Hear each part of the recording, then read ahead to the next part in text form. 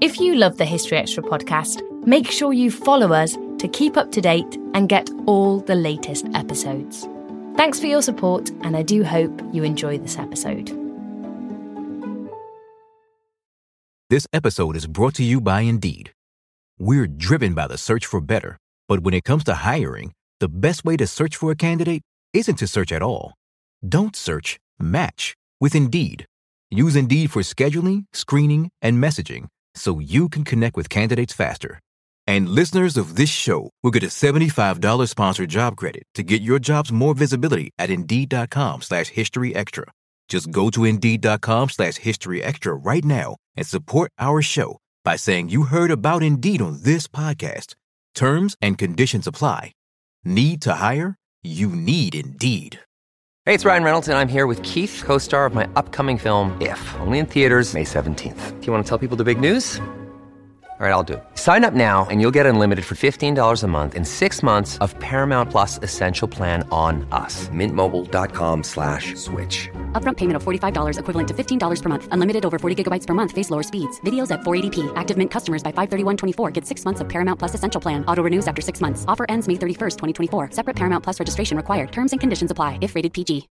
When you need mealtime inspiration, it's worth shopping Kroger, where you'll find over 30,000 mouth-watering choices that excite your inner foodie. And no matter what tasty choice you make, you'll enjoy our everyday low prices, plus extra ways to save, like digital coupons worth over $600 each week. You can also save up to $1 off per gallon at the pump with fuel points. More savings and more inspiring flavors make shopping Kroger worth it every time. Kroger, fresh for everyone. Fuel restrictions apply. This episode is brought to you by Amazon Prime. You know Amazon Prime is not just a shipping subscription, right? It's got everything, including streaming TV and movies on Prime Video. And of course, Prime's fast, free shipping. Go from watching your favorite shows to getting your favorite things. Whatever you're into, it's on Prime. Visit Amazon.com/Prime to get more out of whatever you're into.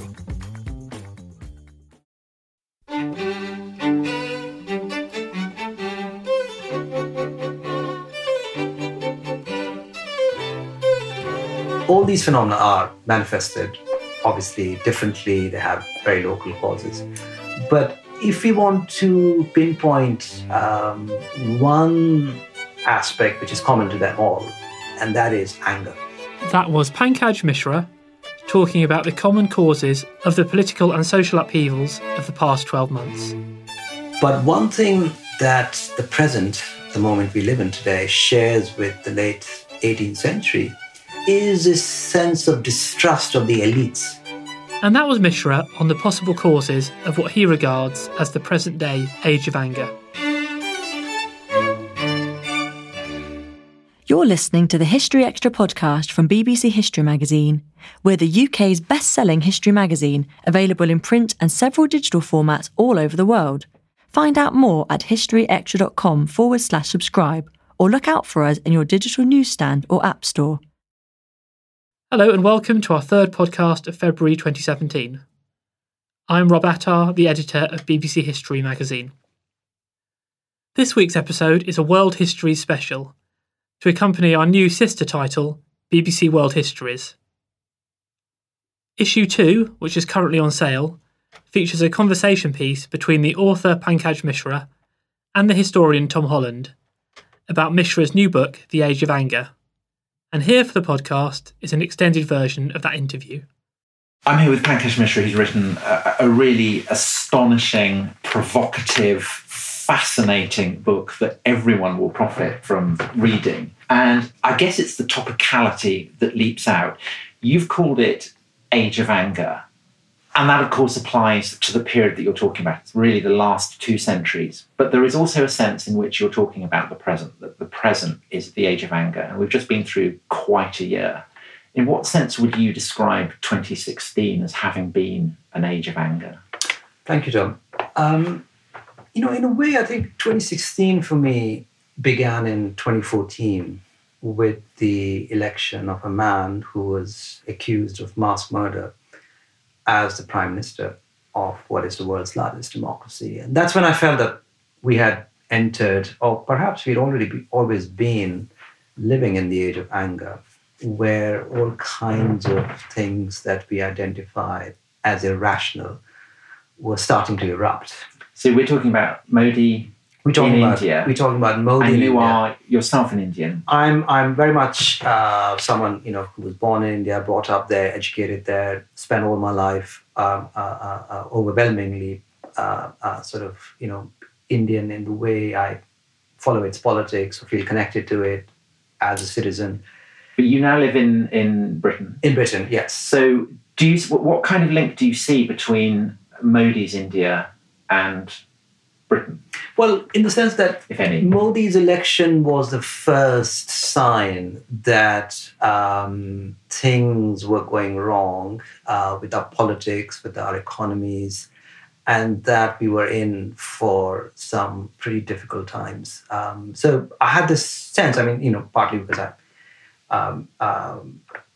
having watched this man emerge out of nowhere, just like we have watched now Trump and we've watched now Brexit, that so many of our certainties, so many of our ideas about democracy, about the will of the people, they're all going to be overturned. And that election did it then. But you have figures like Modi, like Erdogan in Turkey, like Putin in Russia, perhaps like Donald Trump in America. Would you include, you would bundle Brexit in among that, would you? Well, I would say that, all these phenomena are manifested obviously differently. They have very local causes. But if we want to pinpoint one aspect which is common to them all, and that is anger. And that's why I call this book The Age of Anger, is that the sense of frustration, the sense of ressentiment, that is evident in practically every political culture in the world today. So the implication of that is that there may be causes that are specific to, say, the past decade. The economic turbulence that's followed on from 2008, increases in immigration, all these kind of various causes that have played out across the world. But this is not a book of journalism. It's not a study of contemporary history. This is a study of the past 200 years. So in what way do you see the current age of anger as having its roots in something much older? Well, I was in a way forced to return to an intellectual history and to consider a much longer time span than just the last few years or just the last decade. Because, I started out primarily as a novelist and as a journalist, and I realized that my training as a journalist, my interest as a journalist, were not sufficient for me to grasp this phenomena, that I had to go deeper. And when I started to read, when I started to think about it, I very quickly realized that I would have to consider a much longer span of history. So, the book then essentially became this project of trying to understand. How far back do you go? What? Well, obviously, the beginning of the modern world, the world that we now all inhabit, which is, in a way, ideas, value systems, technologies, ideologies that first emerged in this part of the world, in Western Europe, then spread to practically every corner of the globe. So if one was to pinpoint a particular moment where it all began, where the modern world began, then one has to go back to the late 18th century and start with the figures who first formulated the ideas and the ideals that we cherish today. And very problematic ideals. And these ideals would be associated with what we now call the Enlightenment. The Enlightenment, the attempts to institutionalize some of those ideals in the French Revolution, and then, of course, the attempt by many different countries to then catch up with these ideals and their institutionalization in Western Europe to have the same sort of systems back in their own countries, which is now a process that is more or less universal. So if we're going back to the beginnings, you structure your analysis of the Enlightenment really around two iconic figures, Voltaire and Rousseau. What is emblematic about them? What is emblematic about really their rivalry?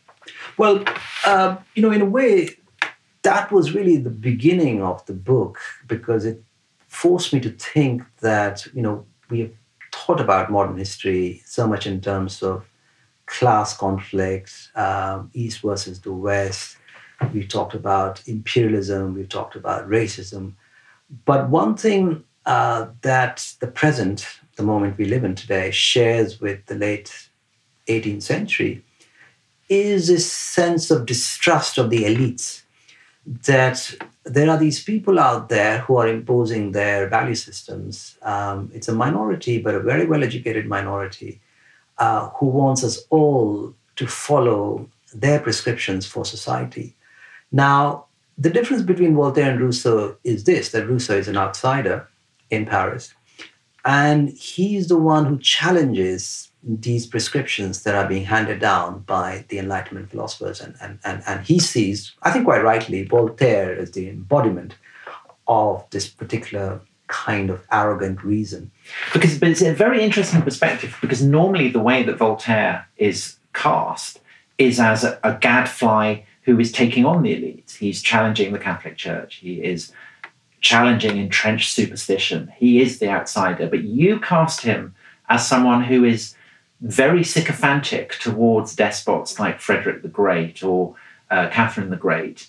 So essentially, are you saying that Voltaire really is the prototype for what angry people in the Midwest of America or Lincolnshire might describe as liberal metropolitan elites? Well, he's certainly one of the first embodiments of that kind of confidence, that kind of serenity, that we have figured out a lot of things. And you should listen to us and you should follow us in what we do.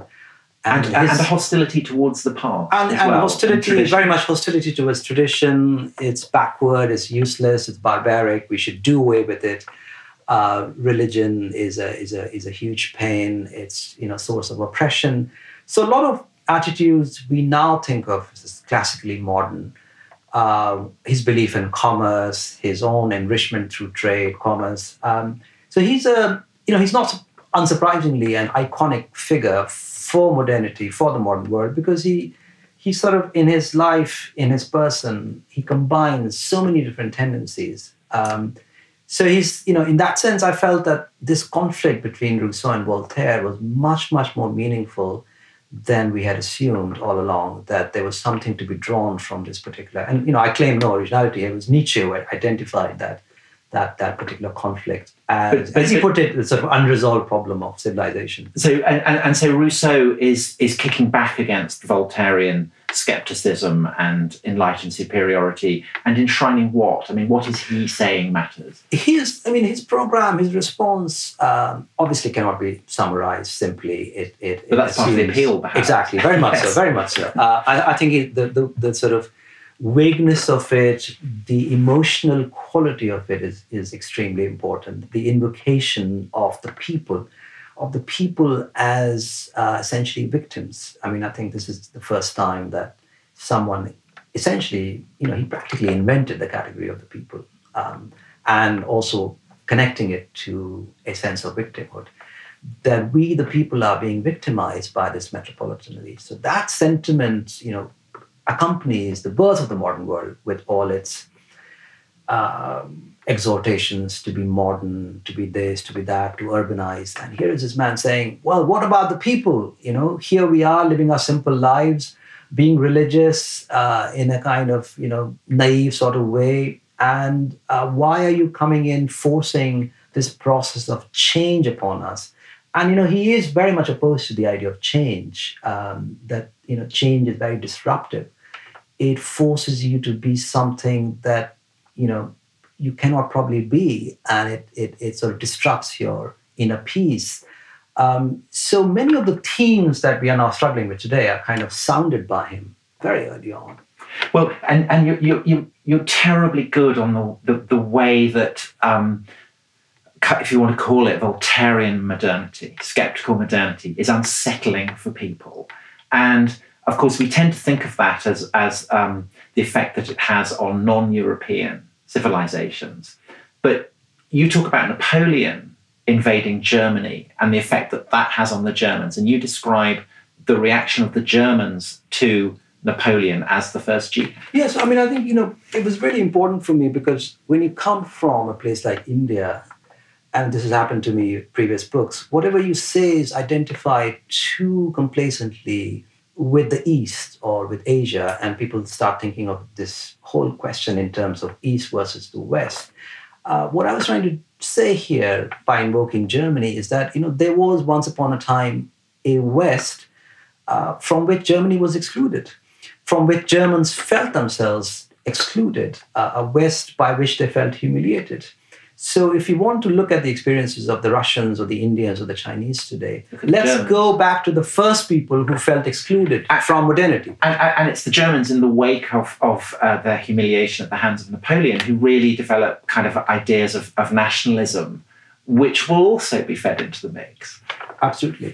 I mean, Napoleon in a way initiates this whole process, and we haven't seen the end of it, which is a kind of mimetic politics. So the French go out and invent something which is a nation state with a strong military, a strong sense of patriotism. And then everyone, even while opposing Napoleon, wants to be like him or wants to adopt his methods. But the thing that is so crucial, particularly in the light of what you've been saying about Modi or Putin or Erdogan, is this German idea that's bred of romanticism, really, that the key to being authentic lies in the deep past. So German poets, German philosophers are looking past the age of the Enlightenment, back to the primal origins of the Germans. Absolutely. I mean, I think it's at least partly a response to the assertion that the past is of no consequence, that the past is something to be outgrown. And here are these people who are actually pretty close to the past in their provinces and in the German-speaking lands. And they're saying, look, our past is really important to us. But at the same time, they also start inventing genealogies for that past. And that's the beginning of modern nationalism in a way. You start basically saying, look, we are descended from, practically every nationality in the world has now emerged from some sort of fraud, or some sort of fraudulent claim of that kind. That we come from this place or that place, and it's a kind of reaction to a civic nationalism that emerges more organically in places like England and France. That you don't have to make those kinds of bogus claims. That sense of nationality has more or less sort of developed organically due to certain socioeconomic shifts. But this becomes a great existential necessity for all the people who come late to the modern world. Practically everyone wants to be seen as a teacher to the rest of humanity. It's you could see this in almost comic terms, that everyone thinks they are the chosen people. Yes, and of course one of the other factors that serves as to dislocate people's sense of communion with their past and with their tradition is industrialization. We've talked so far about the French intellectual tradition and Napoleon, but you also pursue a very vivid metaphor for the Industrial Revolution in England and then expanding outwards, which is the Crystal Palace. And you describe ultimately the Crystal Palace as covering the whole world. What is the significance of the Crystal Palace for you as a metaphor? I think it's a very powerful metaphor, and someone like Dostoevsky, who first used it, was very aware of its kind of moral and political charge, which is that, look, here is a country that has gotten ahead of everyone else with its particular... Meaning England, with its advantages, and they have upheld this ideal of materialism, which is really irresistible for practically everyone. And what this is doing is this is sort of really transforming the world with science, with industry, with ideologies of progress, and that it's very, very difficult to come up with a response to this because people are naturally attracted to this ideal. And at the same time, it's a very deceptive ideal because only a tiny minority will actually be able to enjoy living in the Crystal Palace. So even as the Crystal Palace is being built, it's being critiqued by the Russians, Germans in a different way, that this is really a civilization of the minority, which is also a critique Rousseau has made early on. And that a majority will feel left out, left behind. Again, coming back to the present, that those feelings are, very, very, very much with us at this point. But of course, the irony is that actually, over the course of the 19th century, Germany industrializes so efficiently that by the end of the century, it's overtaking Britain as an industrial power. Russia, though, that's not the case. Russia does not really become an organic part of what we might now call the modern West. And you cast Russia really as the paradigm of the society that is having to confront all these sort of turbulent novelties, and that Russia, in a sense, blazes the course for other civilizations as well. I think Russia is a hugely, hugely important country in that respect, that it does, in a way, precede the whole tormented process of becoming more like the West that, countries in Asia and Africa are still struggling with. And that is a process that inflicts a whole lot of psychic injuries, where you start to essentially dislike the people that you want to be more like them, even as you want to be more like them. And so this oscillation between self-hatred and a hatred that is projected towards the West, towards the people who are your models, you can never quite escape it. And you can see it even in Russia today. Or you can see it in many other countries. So this, what kind of mirror does 19th century Russia hold up to Putin's Russia, do you think? Well, in the sense of this unresolved identity. Do you belong to Asia? Do you belong to Europe? Where exactly do you stand? Do we want to be more like the West, or do we have a particular past, a very different religion, a very different religious tradition that entitles us to a very distinctive identity of our own? All these questions that people in the 19th century, people like Tolstoy or Dostoevsky were struggling with, are still being struggled with as we speak. And at the same time, I think there's a political manifestation of that too, because it's a largely peasant country which is trying to become modern. It unleashes the pathology of the educated young man who's not part of any power elite, who's also disconnected from the peasant masses by virtue of education, who becomes radical, who becomes a revolutionary. And that is a pattern we've seen in one country after another in Asia and Africa, most prominently in recent years in Muslim countries, of educated young men turning to radical causes. And Russia in the 19th century first essentially outlined this particular response, which is, a kind of political pathology.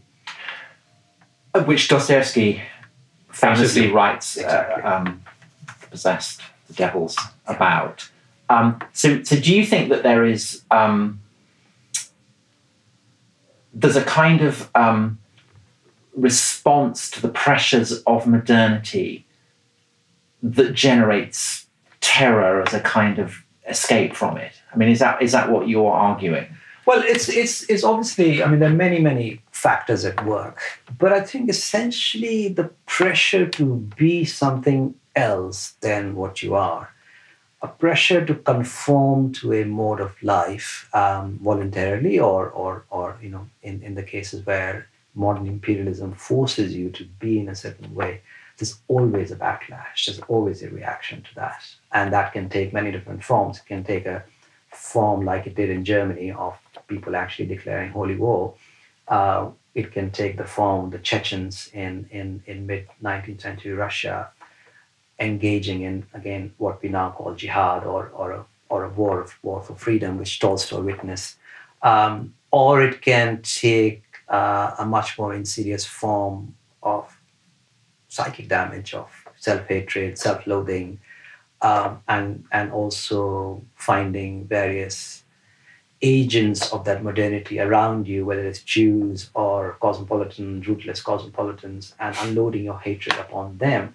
So we have to think about modernity as not only improving people's life chances, increasing their mortality rates, but also as a source of many, many pathologies. Well, Dostoevsky, famously, his response to this crisis was to turn to the Orthodox Church, and he enshrines Orthodox Christianity as the beacon that will light up the sort of monster, the horrors of the modern world. But Russia is at least Christian, as of course the Western powers are.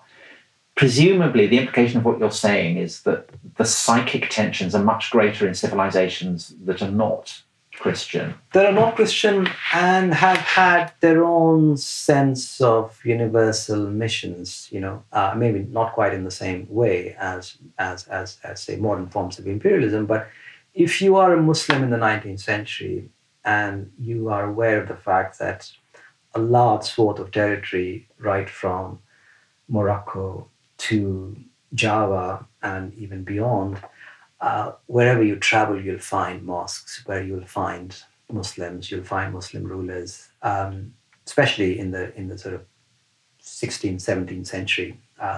You could look at a very, very broad swath of territory and think, this is part of a kind of larger cultural world. For those people, the experience of modern forms of imperialism is even more humiliating. I think, one shouldn't probably look at degrees here, but the fact is that, and I think something I really did want to point out, that even the Germans, who share so much with their neighbors, come up with the most vicious response to French imperialism, to Napoleon. They are the ones to work up the most vicious forms of hatred, and this is some of their best writers and thinkers and dramatists who are dealing in this language of hatred. So I think it becomes important then to understand some of the pathological, not to condone them, but to understand some of the pathological reactions that have emerged from, as you say, non-Christian, non-Western parts of the world to these pressures, external pressures. Change your lifestyle, change your language, change your mode of economy, change your mode of politics. What we have been seeing is a kind of pushback to that. That cannot be neatly mapped along East versus West lines. These conflicts are happening internally within these societies. Although, having said that, there is obviously a kind of cultural division between the Islamic and what was previously the Christian, I suppose now the Western world. What do you think the impact, even to talk about Islam as a monolith is of course ridiculous, but let's say the Muslim world, what has the greater impact on the Muslim world? The experience of directly being absorbed into European colonial empires, or the intellectual and cultural influences that Western dominance brings? I think both, because the processes are kind of more or less simultaneous. So with the loss of political sovereignty, also it then is accompanied by loss of intellectual and political confidence. I mean, I think Germany might be a very different place if it had been occupied for more than just a few years that Napoleon occupied it, if it had not experienced a degree of sovereignty.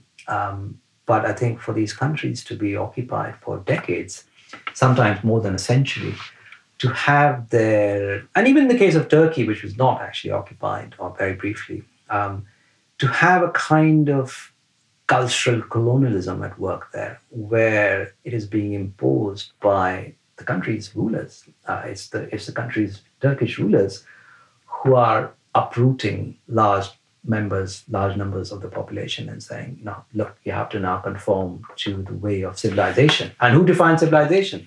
And specifically the person who is associated with that trend is Ataturk. Yes. And one of the things I found most revelatory in your book was the influence that Ataturk then has on European leaders. So Ataturk is influenced by Europe, and then he in turn influences leaders in the West. So very much. I mean, that was again. Who are the people who are being influenced? This is exactly right. This is the right way to pose the question, which is to say, the way in which we've understood history as ideas kind of, emerging from one part of the world, traveling to others, it's much more complicated than obviously a lot of ideas emerged from late 18th century Europe, early 19th century Europe, and traveled to different parts of the world, but they traveled more or less simultaneously. And then they started to pollinate, cross-pollinate, fertilize each other, and strange new hybrids emerged. So we have a situation in which Hitler and Mussolini are looking at Turkey, completely obsessed with it, and thinking, who's this guy who's emerged out of nowhere and is putting his nation together, which has been humiliated, which has been partitioned, which has been essentially, treated horribly badly by Western powers. And here's this man consolidating his country on the ruins, a new nation state on the ruins of old empires. So we have something to learn from this fellow.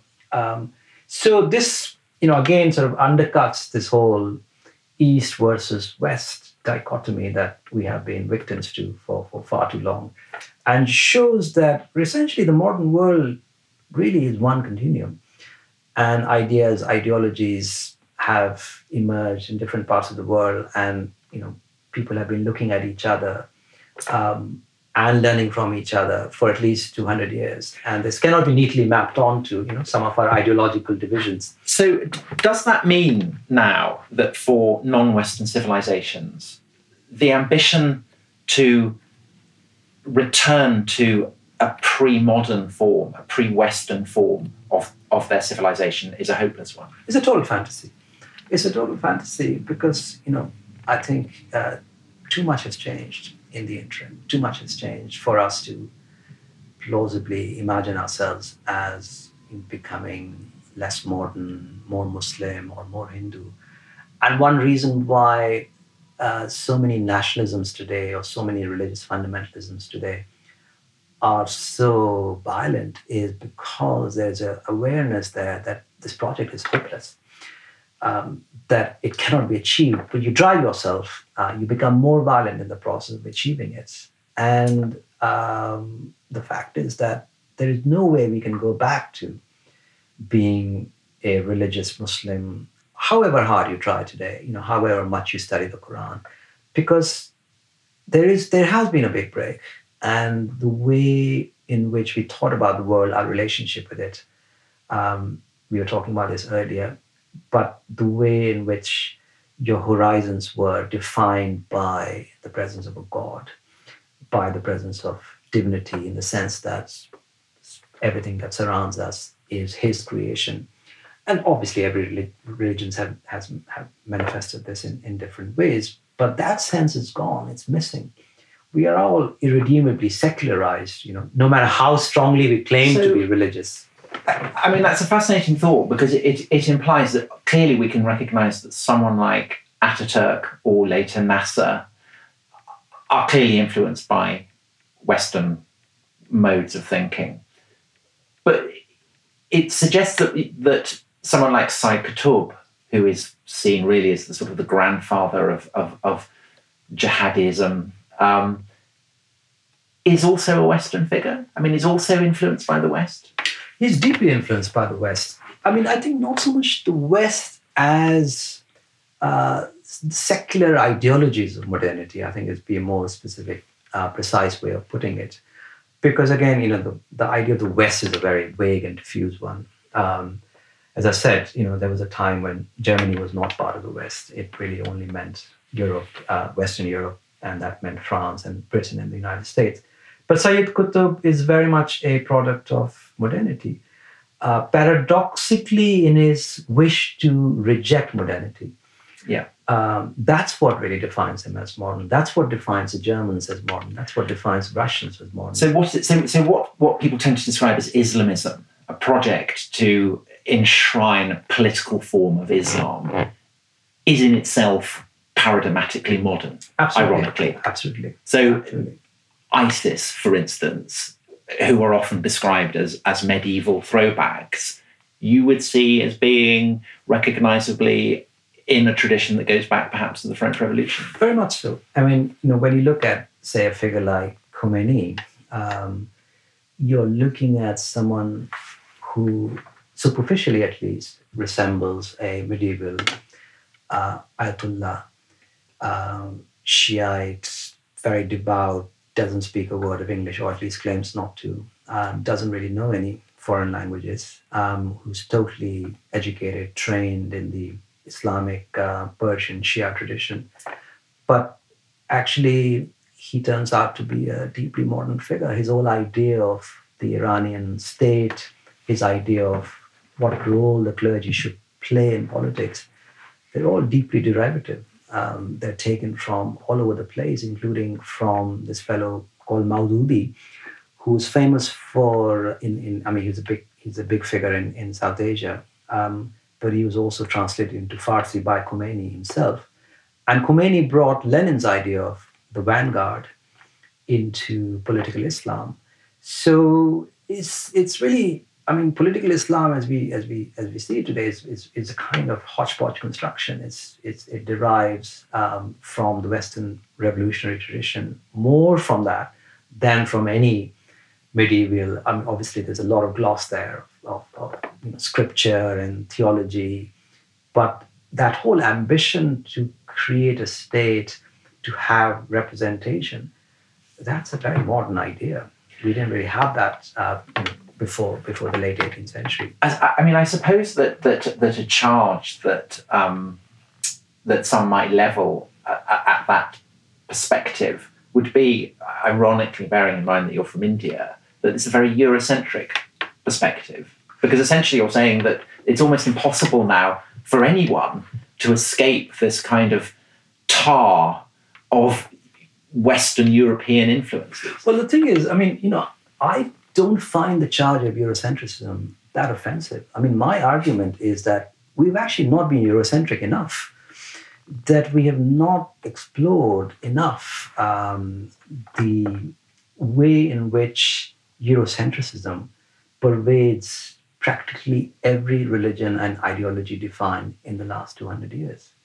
So I would turn around and say, thank you very much. I would like to be more Eurocentric, actually, in my thinking.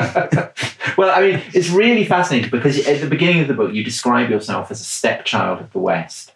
And you say, I know that the divergent experiences invoked by the polemical representatives of East and West can coexist within the same person. So presumably this is actually kind of personal for you as well. This isn't just a study of the past 200 years. This is also a study perhaps of tensions that exist within you. That's very insightful. And thank you for that. I think, in many ways, this history feels very intimate to me, because it is a way of working out or understanding the strands of my own identity. It's a way of recognizing the tensions and contradictions within my own being, and to see in which this particular history has made me who I am, the way in which that history has worked upon people I love, including my parents, has made them both a little bit lost, has also given them chances and opportunities that their parents did not have. So it's been in a way a very ambiguous process, and understanding it is really inseparable from this book, or indeed everything else that I've written. Of course, India was colonized by the British, and there's a sense perhaps in which what Modi represents is a kickback against what the British brought, what Islamic rulers brought, an attempt to go back to a kind of primal form of Hindu civilization, and that is the desire to cast off foreign influences, to claim back a kind of indigenous control, is a response to Western supremacy that we see a lot of across the world. But there is, of course, an irony that, in a sense, that is what Brexit is about. And perhaps what is happening is that processes that the West unleashed in civilizations like India and the Islamic world are now unleashing similar processes in the very heartbeat of the West, in Britain and France and in America. No, that's absolutely true. And I think what it has done this sort of, especially the last year or so, it has destroyed a lot of our old categories of thought. It has destroyed a whole lot of familiar oppositions, liberalism versus fundamentalism, secularism versus religion, Islam versus modernity. Because what we are witnessing today, as you rightly point out, is this turbulence and turmoil that we used to locate in Iran or India or Iraq or Egypt. Those processes we've seen erupt within the heart of the modern West. And we have seen people making essentially fundamentalist claims that we need to take back our country, essentially a fantasy of a sovereign people who have their own well-defined culture and to which outsiders can never belong.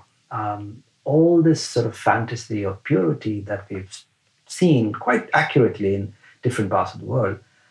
Now that we've seen those fantasies emerge volcanically in this part, means that we have to really be more Eurocentric.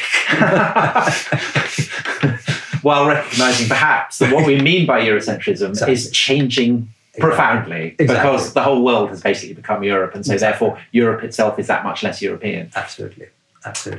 Well, as you can see, this is a book that is going to generate a lot of debate. I mean, it's completely fascinating. I learned a huge amount. I found it incredibly stimulating. So thank you very much for writing it, and thank you very much for giving me the chance to talk to you about it. That was hugely enjoyable. Thank you.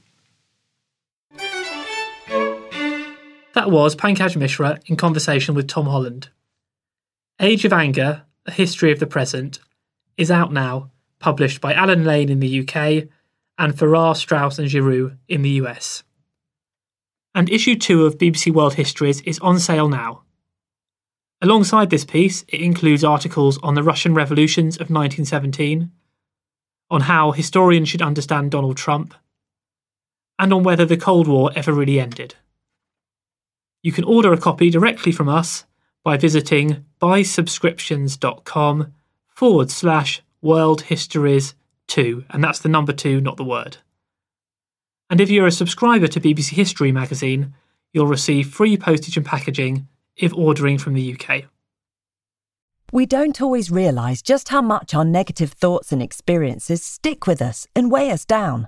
You may find your brain constantly running through a highlight reel of bad moments. That comment your friend made last week that hurt your feelings. That frustrating thing your mum does. Or that silly thing you said in a meeting. Maybe it's time to get it all off your chest. Whether it's a tiny annoyance or something much bigger. Talking about it can give you some relief and lead you to a potential solution. That's where therapy comes in. It's a safe space to share whatever's weighing you down and learn to process it, so your internal highlight reel can focus on the good stuff. And BetterHelp offers affordable online therapy on a schedule that works for you. Connect with a licensed therapist by text, phone, or video call. Start the process in minutes and switch therapists anytime. Let it out with BetterHelp. Visit betterhelp.com/historyextra today to get 10% off your first month. That's BetterHelp, HELP.com/historyextra. This episode is brought to you by Indeed. We're driven by the search for better, but when it comes to hiring, the best way to search for a candidate isn't to search at all. Don't search, match with Indeed. Use Indeed for scheduling, screening, and messaging so you can connect with candidates faster. And listeners of this show will get a $75 sponsored job credit to get your jobs more visibility at Indeed.com/historyextra. Just go to Indeed.com/historyextra right now and support our show by saying you heard about Indeed on this podcast. Terms and conditions apply. Need to hire? You need Indeed. This episode is brought to you by Amazon Prime. You know Amazon Prime is not just a shipping subscription, right? It's got everything, including streaming TV and movies on Prime Video. And of course, Prime's fast, free shipping. Go from watching your favorite shows to getting your favorite things. Whatever you're into, it's on Prime. Visit Amazon.com/Prime to get more out of whatever you're into. And now it's time for the latest history news with our acting digital editor, Eleanor Evans. A carved stone statue of Queen Victoria, which has been missing from the Houses of Parliament for over 100 years, was taken by former Prime Minister William Gladstone, according to a report in The Telegraph. The 5'6" tall statue is thought to have been removed from the Houses of Parliament during restoration works to the facade in the late 19th or early 20th century, during which time it is understood that members of Parliament were given the right to, quote, acquire the statues or other architectural elements when they were removed or replaced due to weathering. The figure was spotted during a routine valuation by an auctioneer in the shrubbery of a Hampshire property which was once owned by one of Gladstone's descendants. The present-day owner of the home in Ringwood acquired the statue when he bought the land in 1971, and it has remained in the back garden ever since. The statue will go on sale later this month and is expected to fetch a sum of at least £10,000. In other news, archaeologists have found a cave that once housed Dead Sea Scrolls in a cliff in the Judean desert. Though the ancient parchments were missing from the cave, the discovered artefacts include fragments of a scroll wrapping and a leather tying string. Israel's Hebrew University told the BBC that the objects were found concealed in niches along the cave's walls and in a tunnel at the rear, and said that the missing parchments were probably taken by Bedouin people in the 1950s. Made up of more than 800 documents written in Hebrew, Aramaic and Greek, the Dead Sea Scrolls date from as early as the 4th century BC and were discovered in 11 caves near the Dead Sea, east of Jerusalem, between 1947 and 1956. This marks the first such discovery in more than 60 years. Dr. Oren Gutveld from the Hebrew University of Jerusalem, who led the team which excavated the latest cave, said, "Until now it was accepted that Dead Sea Scrolls were found only in 11 caves at Qumran, but now there is no doubt this is the 12th cave." He said that this could be just the first in a series of discoveries, with hundreds of caves yet to be explored. Just before we go, here's a reminder that tickets are still on sale for our Victorians and World War II Day events at Bristol's M Shed on the 25th and 26th of this month. For more details on these, and an evening lecture by historian Bettany Hughes, please visit historyextra.com/events. Well, that's pretty much it for this week, but do listen in next time for more from the world of history. Thanks for listening to this History Extra podcast, which was produced by Jack Fletcher. Do let us know what you think about this episode by emailing podcast@historyextra.com, and we might read out your messages in future editions. Alternatively, why not keep in touch via Twitter or Facebook, where you'll find us at History Extra. For more great history content, don't forget to visit our website, historyextra.com, which is full of history articles, quizzes, image galleries and more. Plus, it's where you can download hundreds of previous episodes of this podcast.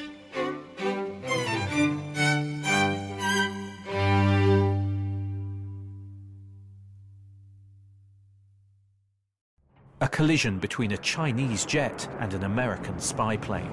He came and rammed into our left wing. With relations increasingly strained, what are the chances of things spinning out of control? The Western world was asleep. I'm Gordon Carrera. I'll be exploring the friction in this most important of relationships and asking, has the West taken its eye off the ball? You cannot ignore China. From BBC Radio 4, this is Shadow War, China and the West. Listen wherever you get your podcasts.